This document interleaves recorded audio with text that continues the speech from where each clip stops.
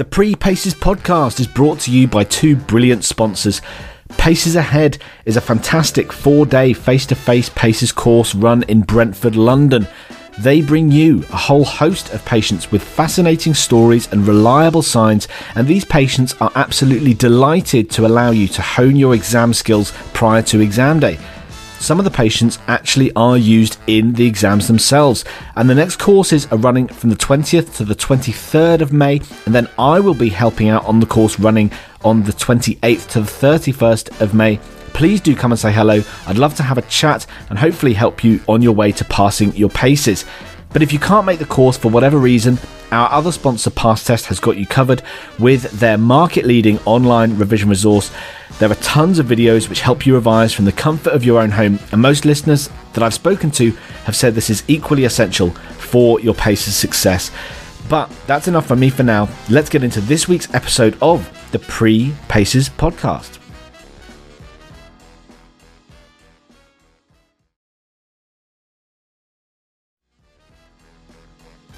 Welcome back, guys.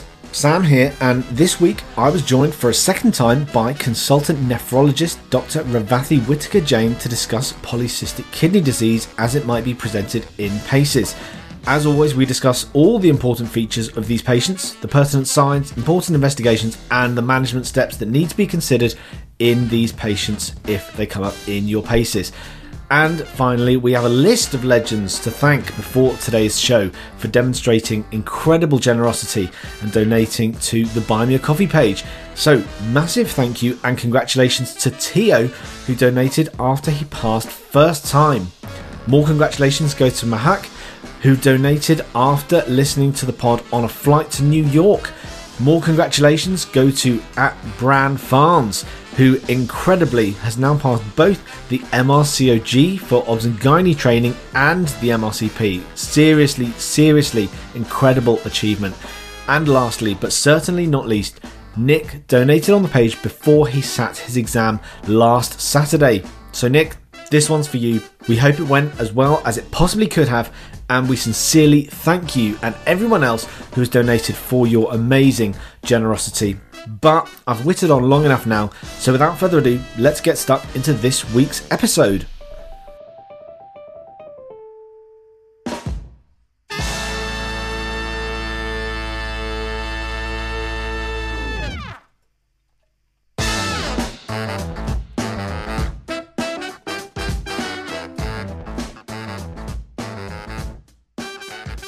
Welcome back, guys, to another episode of the Pre-Paces podcast. And today we're joined by another returning guest. The last time we spoke in great detail on our first ever double header topic of renal transplants. And we've managed to get her back for some more Paces fun, this time taking a detailed look at polycystic kidney disease. We're delighted to be joined again by Dr. Revathi Whitaker Jain, known affectionately as RJ. So RJ, welcome back to the show. Thank you for having me again. This episode, we're going to be talking about polycystic kidney disease, and this is another one of the really common topics which comes up in Paces, and we're going to be talking through everything from the approach to the station, the examination, the station which is most likely to be found in, which is an abdominal examination station, and then later on going into the investigation and management of these patients. So to start off, RJ, why is it so important that Paces includes something like polycystic kidney disease as a topic? Why does this so often come up? Well, they're two separate but interesting questions, I suppose. Why is it important? I suppose because it's the most common inherited disease that we see as nephrologists. But in terms of Paces, and that's what our listeners want to hear about, there are several reasons why I think this is a common station. Firstly, patients with polycystic kidney disease have detectable signs that can, give you a bedside diagnosis almost. And actually, often these patients are quite asymptomatic and stable, so can be brought to examinations easily, in part because the population is young compared to some of the patients we see in an aging population, and they can be brought back again and again. And I think the final reason really is that the examiners can add some complexity to it, because these patients don't just, in terms of your exam, have signs of polycystic kidney disease, but they may have other features of end-stage renal disease or renal transplantation, which are important to recognise during the station. Yeah, fantastic. And so a lot of the stuff that we talk about today will also hark back to our previous double header episode that we recorded with Jim Moriarty. So plenty of this will still be applicable. So if listeners, you haven't listened to that episode, head on back, listen to that one, because it is twinned perfectly with this kind of episode. So without further ado, let's jump into this episode looking at polycystic kidney disease.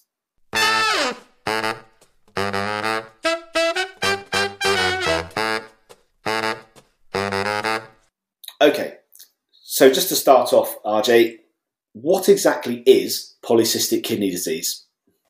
So essentially, polycystic kidney disease is a genetic condition in which the renal tubules become structurally abnormal. And this results in the progressive formation of fluid-filled cysts. Now, these the tubules that are affected are actually non-functioning. And over time, as they grow, they also compress healthy parenchymal tissue and tubules. And so over time, there's a loss of kidney function, both because of the formation of cysts, which render those tubules ineffective, but due to the compression of healthy tissue. In terms of the genetics of polycystic kidney disease, the first thing to say really is that it's complex, more complex than perhaps we appreciated maybe 20 years ago. I'm going to try and keep it as simple as possible for our listeners. Now, for the obvious reasons, autosomal dominant polycystic kidney disease, ADPKD, for the rest of this podcast, to make it easier on my tongue, is common and is more common than autosomal recessive. And so that's what we're going to talk about predominantly in the podcast today. Now, as many of you will know from your previous reading, historically we would have described ADPKD into two subsets, ADPKD1 and ADPKD2, with a kind of split of 80 to 15% respectively. Now, actually, things are more complex than that because there are other mutations that have been found, and there's around a 10% de novo mutation rate. So there can be a patient who presents without a family history of end-stage renal disease or polycystic kidney disease, who then undergoes genetic analysis and is found to have a known mutation. Now, that risk then of transmission is the same as if there had been a previous family history for those mutations. In terms of keeping things simple, for your exam, I would stick to that, generally speaking, autosomal dominant polycystic kidney disease is in two subsets, with ADPKD1 being most common. So that's due to a defect at chromosome 16 at the PKD1 locus. ADPKD2 is found on chromosome 4 at the PKD2 locus. So very easy to remember, and those encode polycystin 1 and 2 respectively. The next thing I wanted to come on to, RJ, is how can these patients with polycystic kidney disease present to any medical professional, and how probably after that will they end up getting to see a renal physician? I think there are several types of presentation. So actually most patients probably present asymptomatically, particularly if there's a known family history of polycystic kidney disease. So patients will either come themselves to the GP, contact their GP and ask to be referred because they've found that they have a family member with polycystic kidney disease. And then actually there's a proportion of patients who present asymptomatically but are found on investigation for either CKD or hypertension. The next group of patients are really the ones that are symptomatic, and I actually probably we see less of those patients, and they may present with the complications of polycystic kidney disease.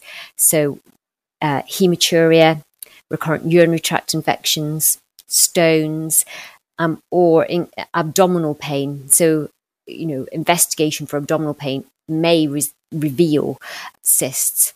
The other asymptomatic group that we see are patients who have had investigation for something else, so imaging for another reason, and are found to have cysts and then are referred that way. Yeah, really, really important. And the next thing I wanted to come on to is actually formally diagnosing this condition, because I'm sure our listeners will have seen on ultrasound or CT or MRI scan reports of, an incidental kidney cyst or an incidental liver cyst. And often, in the report, it will say, of minimal clinical significance or something similar. So what's the difference between those and then the patients who end up being diagnosed with polycystic kidney disease? That's a really good question. So in terms of a diagnosis, I look at your patient group and split them into two groups, essentially those with a known family history and those without a family history of either end-stage renal disease or polycystic kidney disease. So that's how I would look at which path you're going to go down in terms of further investigation. The next thing to say when you're looking at your investigations, most commonly an ultrasound, is that it's, polycystic kidney disease is a progressive disease. So the number and size of cysts increase with age. And I think that's very important when you're looking at criteria. Historically speaking, because ADPKD1 is more common, the diagnostic ultrasound criteria were based on those. Now, over time, people came to appreciate that would then miss the autosomal recessive or de novo mutations. And as such, there is a modified, now known as the Ravine-Pay diagnostic for ultrasound criteria. So within that, in a patient between 15 to 39 years old, they must have greater than or equal to 3 cysts in total, so over 2 kidneys. Between the ages of 40 and 59, there has to be greater than or equal to 2 cysts in each kidney. Over 60, at least 4 in each. Between the ages of 16 and 40, again, because you're much more likely to be able to sensitively say that somebody has polycystic kidney disease after the age of 40, and that kind of patient group who have no family history, you may look at doing MRI or CT imaging because they will pick up smaller cysts. And in that subgroup, more than 10 cysts in total could be diagnostic. So just to kind of summarize that, in somebody with a known family history, you would probably use basic ultrasound to make your initial diagnosis using that criteria. In those without a family history, you're likely to, again, perform ultrasound, but if they're younger, you may look at MRI to get a better idea, be able to pick up the smaller cysts. And you may refer for genetic testing because it may be a known de novo mutation. And, that's relevant in terms of the counselling of that patient later down the line.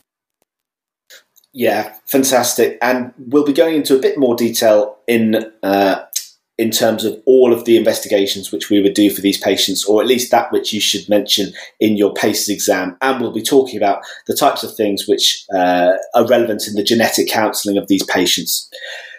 So back to the PACES station side of things.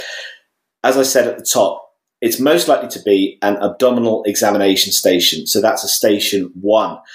And it's been a station which I've heard many times has come up time and time again. And the lead-in could be any number of things. I've heard from various different sources. It could be anything from abdominal pain and swelling, patients feeling generally unwell, patients with oliguria or anuria, patients, if they really want to give you a tap-in, they'll say a patient with a family history of kidney disease, and then you're asked to examine this patient. So those are the potential types of lead-ins which could come up. Anything to add to that, RJ? No, I think it's really difficult. I think they're probably the most common. I think it would be perhaps a little bit cruel to give you a lead-in as this patient's got hypertension. But then I think if you get that, you should really be looking at a renal diagnosis at least. But yes, I agree that that's probably the most common lead-ins for that station. Okay, brilliant. So we start our examination, and as always, we start from the end of the bed. So, RJ, what can the listeners expect to detect from the end of the bed, or what might they see in a patient with polycystic kidney disease from the end of the bed? Kind of go back to your lead-in, because that's important. Remember what information the examiners are giving you. That's there, usually to help. The exam's not set up to make you fail. So that piece of information is probably key. So if they've given you a lead in that this patient's presenting with abdominal swelling, make sure you have a good look at the end of the bed, because you may see, in large polycystic kidney disease, clear distension of the abdomen. There's a clear fullness in the flanks, and that can be very noticeable and easy to recognize at the end of the bed. You're likely to see somebody who's relatively young, and as somebody being middle-aged myself, I say young in the kind of realms of somebody who's 40 to 60. And I think that can be very different to some of your kind of other stations, maybe cardiology in a patient with aortic stenosis, or in a neurology station. So the patient is going to be young. And then, have a look. So top to tail, does the patient look well? Do they look pale? There are extrarenal complications of polycystic kidney disease that may be evident at the bedside, and we will talk about those a little bit later. But are there any signs of neurological deficits? So I think that's the main thing to see. Yeah, and in terms of the neurological deficits, we're thinking things like walking aids, walking sticks, Zimmer frames from people who have some form of neurological deficit. And as you teased ahead, we will be talking about that later in the episode. Next, we come to the hands. And as far as I could tell, RJ, apart from just checking the pulse in the usual way, there's not too much in the hands. But coming to the arms, we may well find some other signs. Absolutely. So, unless they have a patient who, frankly, I hope they wouldn't bring into the station, you should check for asterixis. So if a patient had advanced end-stage renal disease, either having not yet started some form of renal replacement therapy or yet to be transplanted, they may have a uremic metabolic flap. This may be the case in a patient who has a failing transplant, in fact, so I would check for asterixis. Then more specifically at the arms, what you're really looking at is for the presence of fistulas, and trying to make a note of whether those fistulas are still functioning. So I would look at both arms at this point, ask the patient just to expose both arms, be efficient in your kind of examination at this point, look for fistulas. They should be obvious. Now, if there is a small scar, either at the wrist or at the elbow, but not a visible fistula, I would palpate for a thrill, and think about auscultating later on, because that may be a very early fistula. If you haven't seen one yet, we have the internet. Google it. If you're not working in a place with a renal department, and it's not going to be easy for you to look at a fistula, then there's a wealth of information out there. Yeah, absolutely. And one habit that I got into during my PACES revision was actually just to make sure that I didn't miss anything. Often fistulas, they do create a small sort of bump in the skin surface. And actually I made a habit of actually running my hand up and down the arm from, almost as high up as their bicep all the way down, just to make sure that I wasn't missing a very subtle one. So listeners, do look out for that, and do consider just running your hand down the length of the arm to make sure you don't miss something very subtle. The other thing to say really is, if you do see a fistula, you're going to be thinking at that point, is this patient, if you've examined them, inspected and seen that they've got fullness in their flanks, they've also got a fistula. If that fistula is being used, you will be able to tell. There will be either a dressing because it's been needled recently, or there may be visible needling points. So that's a real clue about whether this patient's end stage or chronic kidney disease, or until you get to that abdomen, knowing whether they've been transplanted. So it's important to know if the fistula is still functioning, whether it's being used. Fantastic. So moving on to the head and neck of these patients. What might the listeners be looking for in the head and neck, RJ?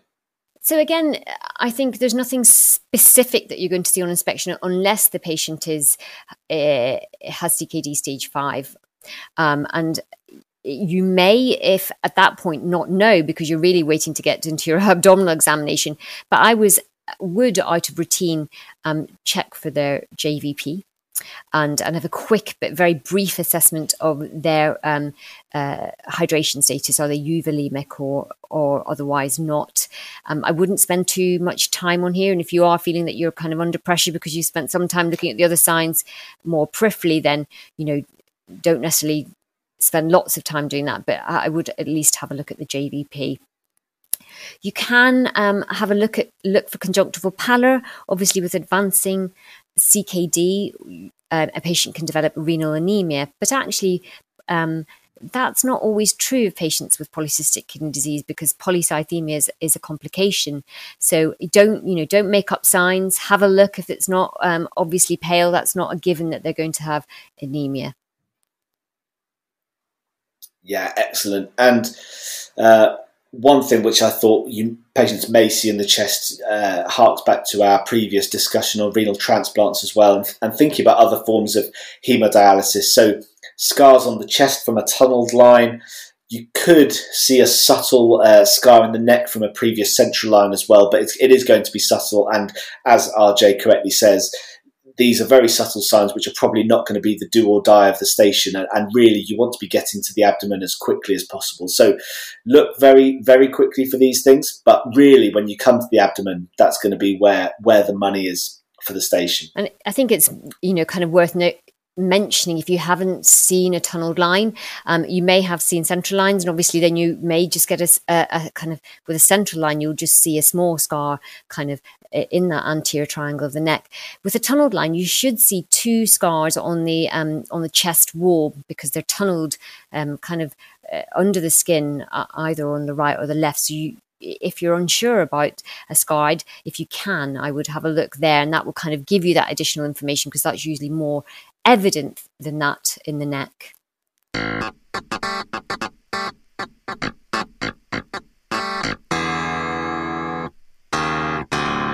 Okay, fantastic. Now, we've got to where the money is. We've got to the abdomen. Hopefully got through all of that very quickly. And so the first thing you ought to do is a detailed inspection of the abdomen. So, RJ, before we actually lay a hand on our patient, what should the candidates be looking for? Yeah, the first thing, I think this is kind of from my own experience, is that it's normal to feel anxious in your exam. Give yourself that extra few seconds to really have a look. You may feel like you're looking, but you're not actually looking. That kind of looking is often this time when you're just letting a bit of wave of panic go over you. So actually, if you didn't get a good look at the start because you were anxious and just worrying and you went straight to the hands, just stand next to the patient, have another look, get down at eye level and have a look at the abdomen too, if you're not sure if the abdomen is distended. And then have a look for scars. Now, the kind of scars that you're going to see in a patient who may have polycystic kidney disease can be quite complex. So the first thing I would look for, obvious scar for a renal transplant. So in either an iliac fossa, so a typical Rutherford-Morrison scar.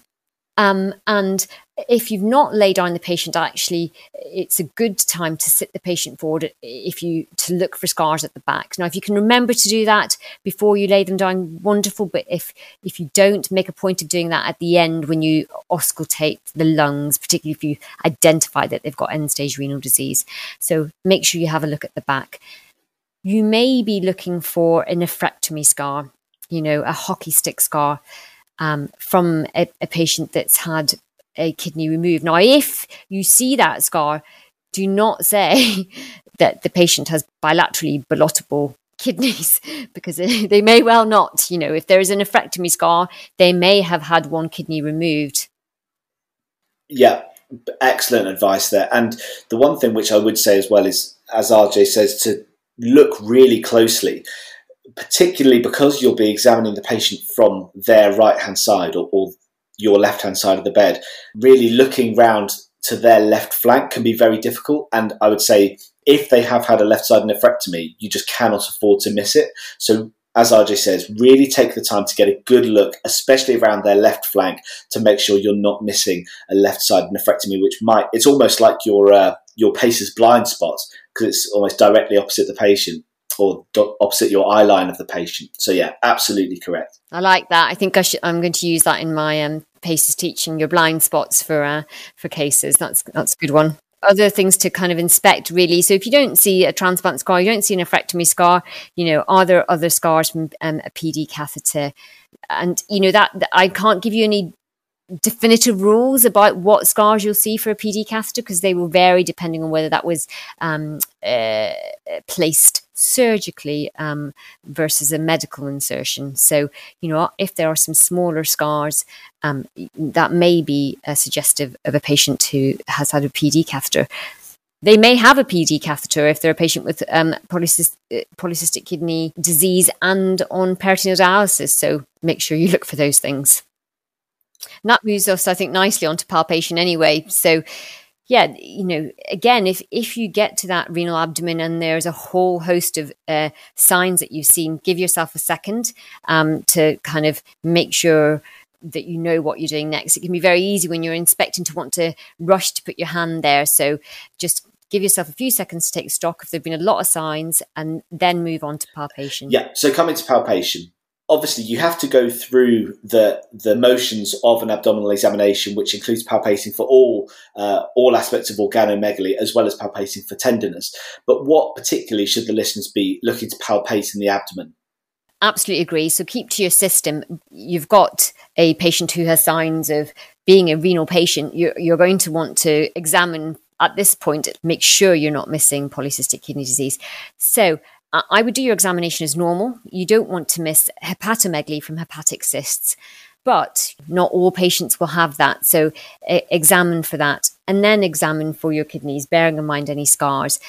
And, the good old blottable kidneys, keeping one hand still and blotting upwards and then changing hands and doing that way. It is a proven technique that works, but sometimes actually just popping your hand underneath, you will feel the kidneys being there.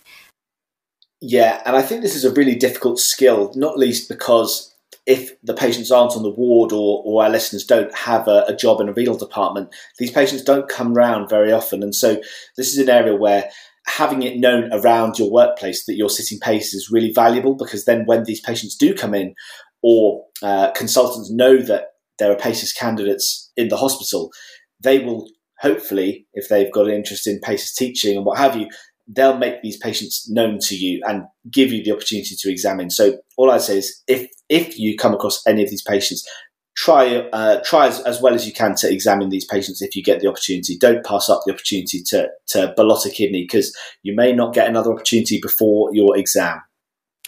And, the rules that they don't change, they don't descend with respiration, they don't always hold true. When you have large masses, they sometimes feel like they can move. So I wouldn't stick to those rules unless you're pushed for those during the examination. If you can ballot them, then I think that is sufficient. And I think, in the heat of the exam, trying to check if it moves with respiration is just going to add to your anxiety, particularly if you've not done a renal job before, not felt a lot of them. You're going to second guess yourself about what that is. Is it a liver? Is it a kidney? Or is it both? I think just examine, is it ballottable? If there's a liver, you should be able to percuss an edge for that. So just try and keep it simple. Don't worry about those added complexities.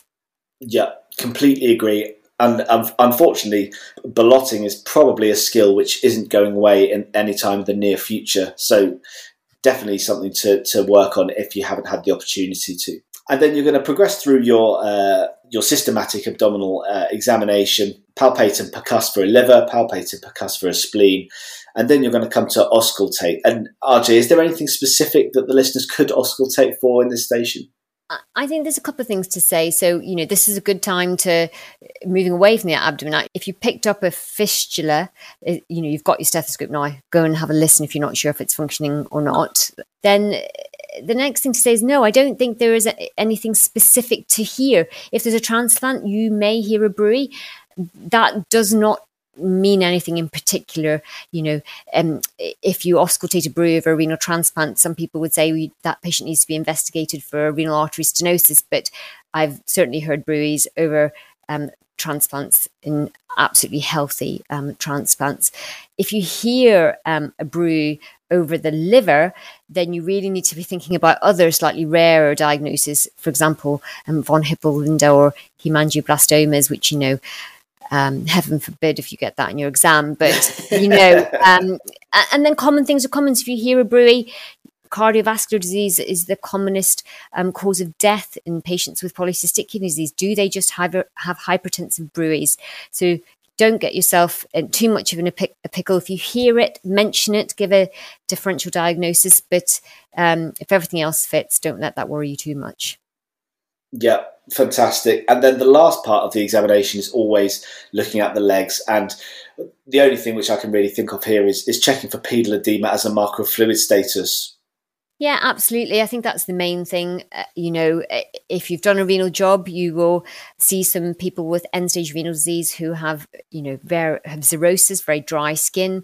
So if you have a patient whose skin is looking like is in bad condition, and then, that can be a sign that actually they've got end-stage renal disease. So, if it's not your young kind of patient otherwise who's looking well, that may be able to give you insight into where they are in their kind of CKD. So if you've got a patient who's got very dry skin, who's either looking fluid overloaded or dry, has got a lining or an active fistula, but they've got blottable kidneys, you may be able to say that patient has end-stage renal disease due to polycystic kidney disease, and their current mode of renal replacement therapy is whatever you find. So if the patient's not looking healthy, they have other kind of uremic skin changes, that's an important sign. Brilliant. And then always at the end of the examination, the sort of convention is that the candidates will say, to complete my examination, I would do this, that and the other. Whilst a lot of people would say, I'd perform a digital rectal examination or whatever, I'd like to be a bit more specific. So with something like this, where you're suspecting a renal diagnosis, I would probably only mention doing a urine dip. But again, that's something which you're going to cover off in your investigations anyway. So I don't know how much that adds at the end of your examination to add that in when you're probably going to mention it as part of your investigations anyway. Again, the examiners there are going to try and help you. If they want it, they'll push for it. If they ask you for anything else, then yes, say you'd like to do a urine dip. You may even say a blood pressure, which I think is more relevant than a digital rectal examination. If they do push you and, they're being fastidious about the fact this is an abdominal examination, then say it. The thing to say is don't break from your habits if you've practiced and that's something that you feel comfortable saying. But I'd rather you say the specific things than saying a digital rectal examination without any real reason to do it. So that brings us to the end of the examination. But after this very short break, we'll be covering off the presentation, investigations, and management of these patients. Just a quick shout out to our sponsors, Pass Test. As part of their massive back catalogue of videos looking at the MRCP PACE's common stations, they have specific videos focused on a Station 1 examination of a polycystic kidney disease patient. This is perfect to supplement your learning for this condition after listening to this episode of the podcast. So to get access, just click on any of the links labelled Pass Test in the show notes. Now, back to the show. And welcome back to this episode on polycystic kidney disease. And so far we've covered the likely lead-in, some of the basics of the condition, and all the way through our examination. But now we're coming to the presentation side of the station. The first thing I would say is, obviously you have to present the signs which you found which indicates to you that this patient has polycystic kidney disease. So that's everything that we've discussed so far. The fullness in the flanks, the ballottable kidneys, any other palpable organs in the abdomen. But RJ, how would you go about presenting these patients? The first thing obviously being trying to describe the signs which lead you to that as a diagnosis. So obviously in a station like this, the kind of lead-in statement to your presentation can be quite complex. So I would frame this in two ways. And before you open your mouth, think about whether you think this patient has polycystic kidney disease as well and just has CKD, or whether this is a patient who has end-stage kidney disease, secondary to polycystic kidney disease, and what form of renal replacement therapy they're on. So end-stage on hemodialysis, either via line or a fistula, or end-stage with a functioning transplant, or end-stage on peritoneal dialysis.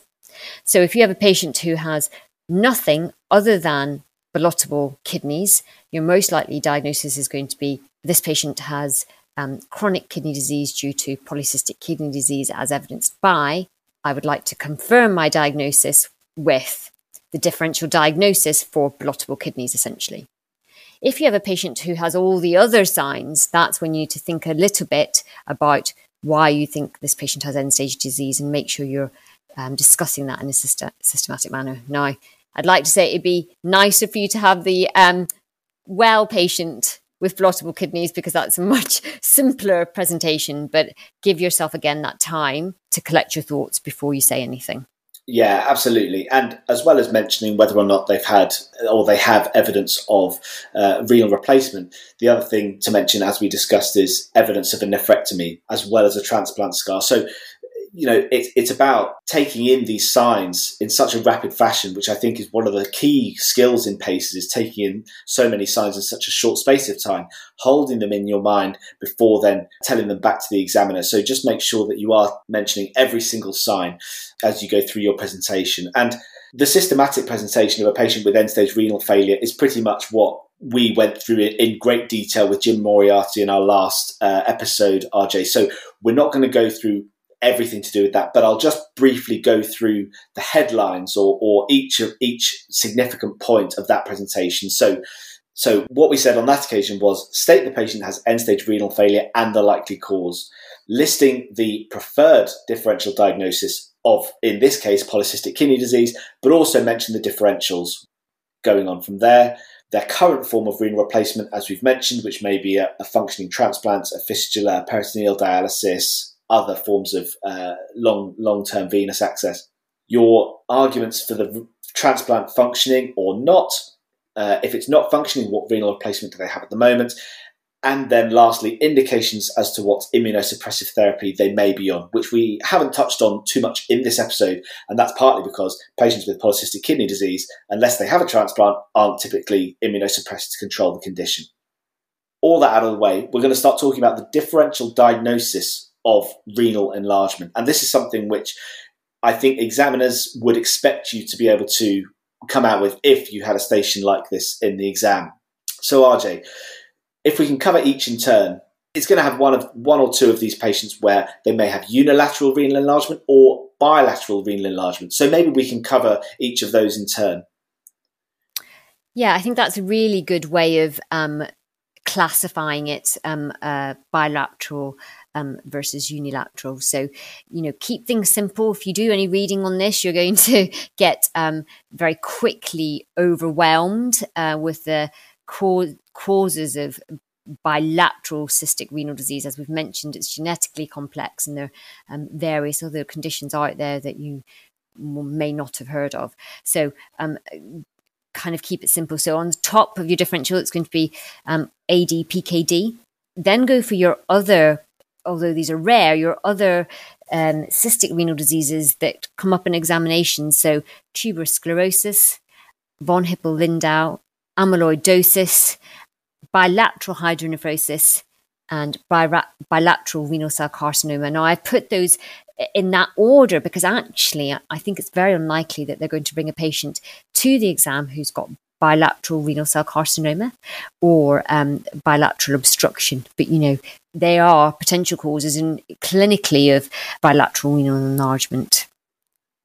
Yeah, absolutely. And we haven't specifically mentioned about von Hippel-Lindau or tuberous sclerosis, and probably because talking about those conditions warrants a whole episode in and of themselves. So we're not going to cover those in excruciating detail today, but listeners, I'm sure we will cover them at some point in this series of podcasts. So that's bilateral renal enlargement. So what about unilateral renal enlargement, RJ? So in terms of unilateral renal enlargement, again, is this just autosomal dominant polycystic kidney disease in a patient that's had a nephrectomy? If you've seen that nephrectomy scar, then, that's very likely, and I think the most likely cause. It could then be renal carcinoma, so a patient who's had renal carcinoma and a nephrectomy. So, has that patient got recurrent disease? So I think that, again, could be at the top of your differential diagnosis. And then, unilateral hydronephrosis. You'll see in some textbooks simple renal cysts. I think it's very unlikely, by the nature of simple cystic diseases, that they're not usually blottable. So I would stay away from that in your diagnosis, differential diagnosis. So I think they're your main ones. There is one I'm going to mention in the bilateral cause, which is ADHNF1 beta, which is another renal diagnosis, and it's an listeners, you can't see this, but I just raised my eyebrows at RJ. So autosomal dominant, it's another autosomal dominant cystic disease associated with renal impairment, but also MODY. And so if you've got a patient who's got a diabetic sign, you really want to go in there for some impressive points. And, you've seen the signs of diabetes, kind of check of capillary blood glucose on the fingertips, and they've got bilateral cystic kidneys. And, having ADHNF1 beta in your back pocket's not a bad one. But, minutiae, but from a renal specialist point of view, is an important cause of cystic renal disease. And RJ, this might be unfair. HNF1 beta stands for... Okay. Fantastic. Definitely something to have in your back pockets. Definitely don't, if you bring that out first, you're a bold PACES candidate. Okay. Moving on to the investigations of this patient. So you've presented the patient, you've presented your differential diagnosis, and you should go straight into your investigation. So as always, we start with our simple bedside investigation. So RJ, what comprises our bedside investigations for these patients? So absolutely, first, as a nephrologist, we want a blood pressure, particularly in these patients with polycystic kidney disease. They present early with hypertension, and it's an important prognostic factor. So hypertension, you want to check a blood pressure. And then our second most, probably our favourite generally is urine dip. We want to know what's in that urine. And no one's going to kind of raise their eyebrows if you say you want to send that urine dip for an MSU or cytology, but I think they're clinically probably less relevant. So if you're going to remember which would be your blood pressure and your urinalysis. Excellent. And then moving on to blood tests, RJ. So you want to be doing, quite clearly, the first thing to say is you want to check their excretory renal function. So you're going to check their U's and E's. Although this is not a blood test, and maybe you could put this in your bedside test, is you're probably going to check whether the patient has proteinuria. So you're going to send it to the lab for an ACR, an albumin-creatinine ratio. Again, it's an important prognostic factor whether the patient has proteinuria. You're going to check the full blood count, either for renal anemia or polycythemia. You're going to check for renal bone disease by checking their bone profile, their LFTs, and if the patient has abnormal excretory function, perhaps a PTH. So I think they're your main ones. Now, you may want to discuss genetic testing. It depends where you want your exam questions to go, but that is something clearly that's important in a patient who doesn't have a family history of cystic kidney disease. If your lead-in was this patient has a family history of renal disease, then perhaps that isn't key in your tests. But if not, then I would certainly include that. Yeah, absolutely. And as RJ says, if you're going to start mentioning things like genetic testing, you got to think the next obvious question for the examiner to ask you is, what genetic tests are you going to send? So don't chase yourself into a dead end by saying you would do things which then you don't have the knowledge to back up. It can also work in your favour. If you memorise the genetic testing like the back of your hand and you absolutely know it, you can go down that route, and then you can wow the examiners with all your knowledge on the genetic test for polycystic kidney disease. But just be aware that if you're not willing to learn the ins and outs of the genetics, then you may want to avoid mentioning that. Whilst it's important, you may want to avoid that if you don't want to be chased into a dark alley. Okay, and we touched on the imaging side of things slightly when we talked about the diagnosis, but maybe we can just come back to these, as they're pretty critical to actually diagnosing the case, RJ. Absolutely. So I think, here kind of showing that you have some knowledge, it isn't a bad thing because the questions can't be too complex, but saying you'd like to take a history and ask the patient about any family history of end-stage renal disease or polycystic kidney disease. And if the patient has a positive family history, then your first line investigation is going to be an ultrasound. That's a simple, easy bit of knowledge that I think, would sound relatively impressive to a non-renal physician. And then I'd, in the case where a patient doesn't have a known family history, you may look to do other imaging, including CT or MRI. Now, it wouldn't be wrong to do a CT or MRI in a patient with a family history of renal disease because it does have implications in terms of information for treatment of their polycystic kidney disease, which we'll talk a little bit about later. Fantastic. I guess the last thing is we always come to special tests at the end of the investigations. Is there anything quite specific for these types of patients? I guess a renal biopsy probably isn't indicated if it's a mainly imaging-based diagnosis. No, I think it would be unfortunate if we performed a biopsy in a patient with polycystic kidney disease, unless there was another indication, like a suspicious mass. So no, really, the diagnosis for polycystic kidney disease will be imaging plus or minus genetic testing.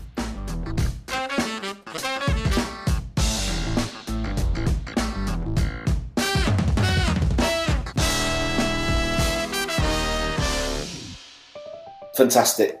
And then moving on to the management of these patients. Now, one of the things we've mentioned already is patient education, because in all of these conditions where it's a lifelong diagnosis, they then have to know about the condition, know about the red flag warning signs. So what are the sorts of things which the patients need to be educated about when we diagnose them with these conditions, RJ?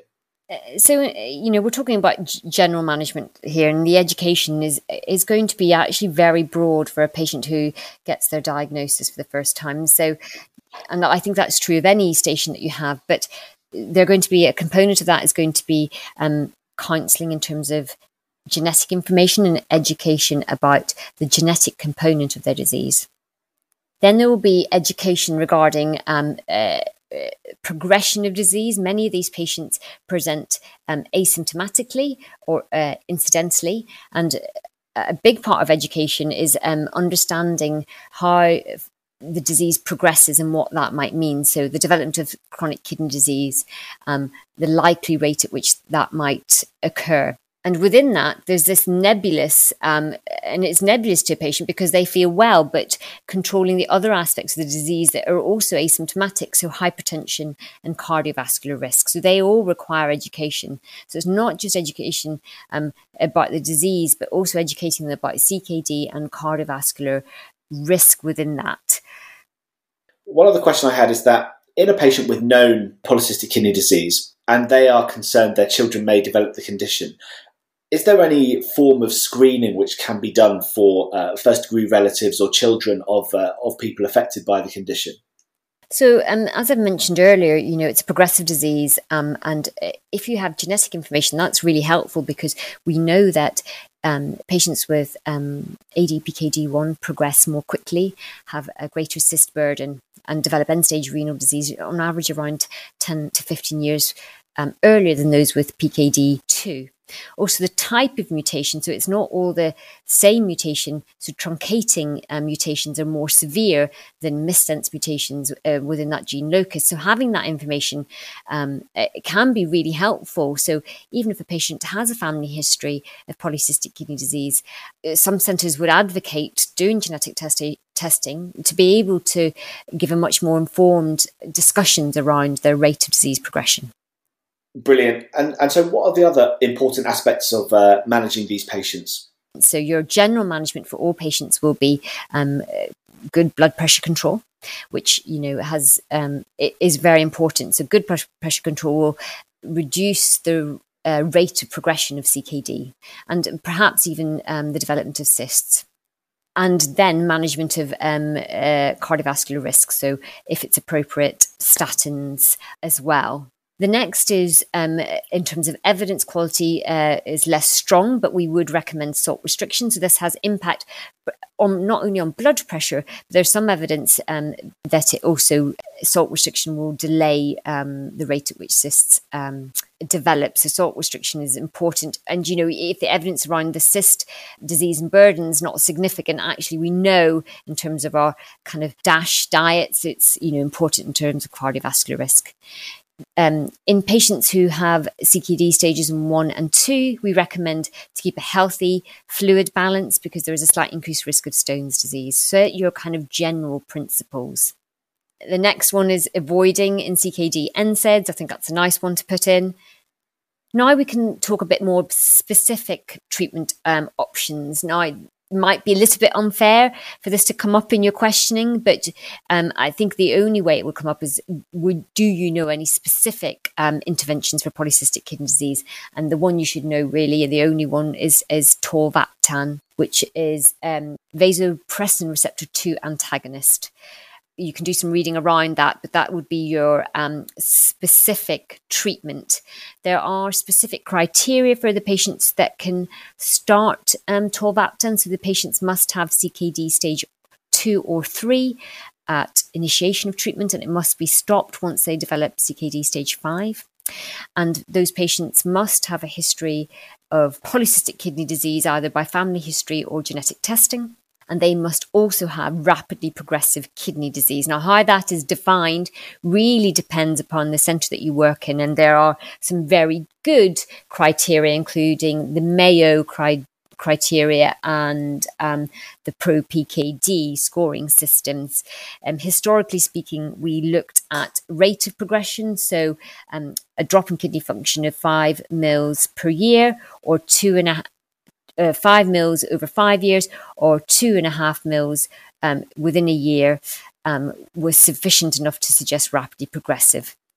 Now, this is where things are getting a bit complex, and I won't go exactly, but this is where CT and MRI testing are important, because the next way we can define rapidly progressive disease is by how quickly disease is progressing in terms of cyst burden. So a series of 2 or 3 CTs or MRI to look at height-adjusted total kidney volume is a very important prognostic risk factor for disease progression. So if they ask you why you would do a CT or MRI versus an ultrasound, that's where you're going to really impress them, as to say, actually, if we want to give them a patient-targeted therapy with tolvaptan, total kidney volume adjusted for height. Wow, fantastic. And even though it is really advanced stuff, this is the sort of stuff which is really going to wow your examiners and put you in the 20 out of 20 box if you get into that point. So yeah, really advanced stuff, but also really valuable for the listeners. So I think we've come to the end of our chat on management. So normally now we come on to the common examiner questions, and if you've rattled through your investigations of management, the examiners may still have a few of the old classic questions on ADPKD to at least see out the rest of the time.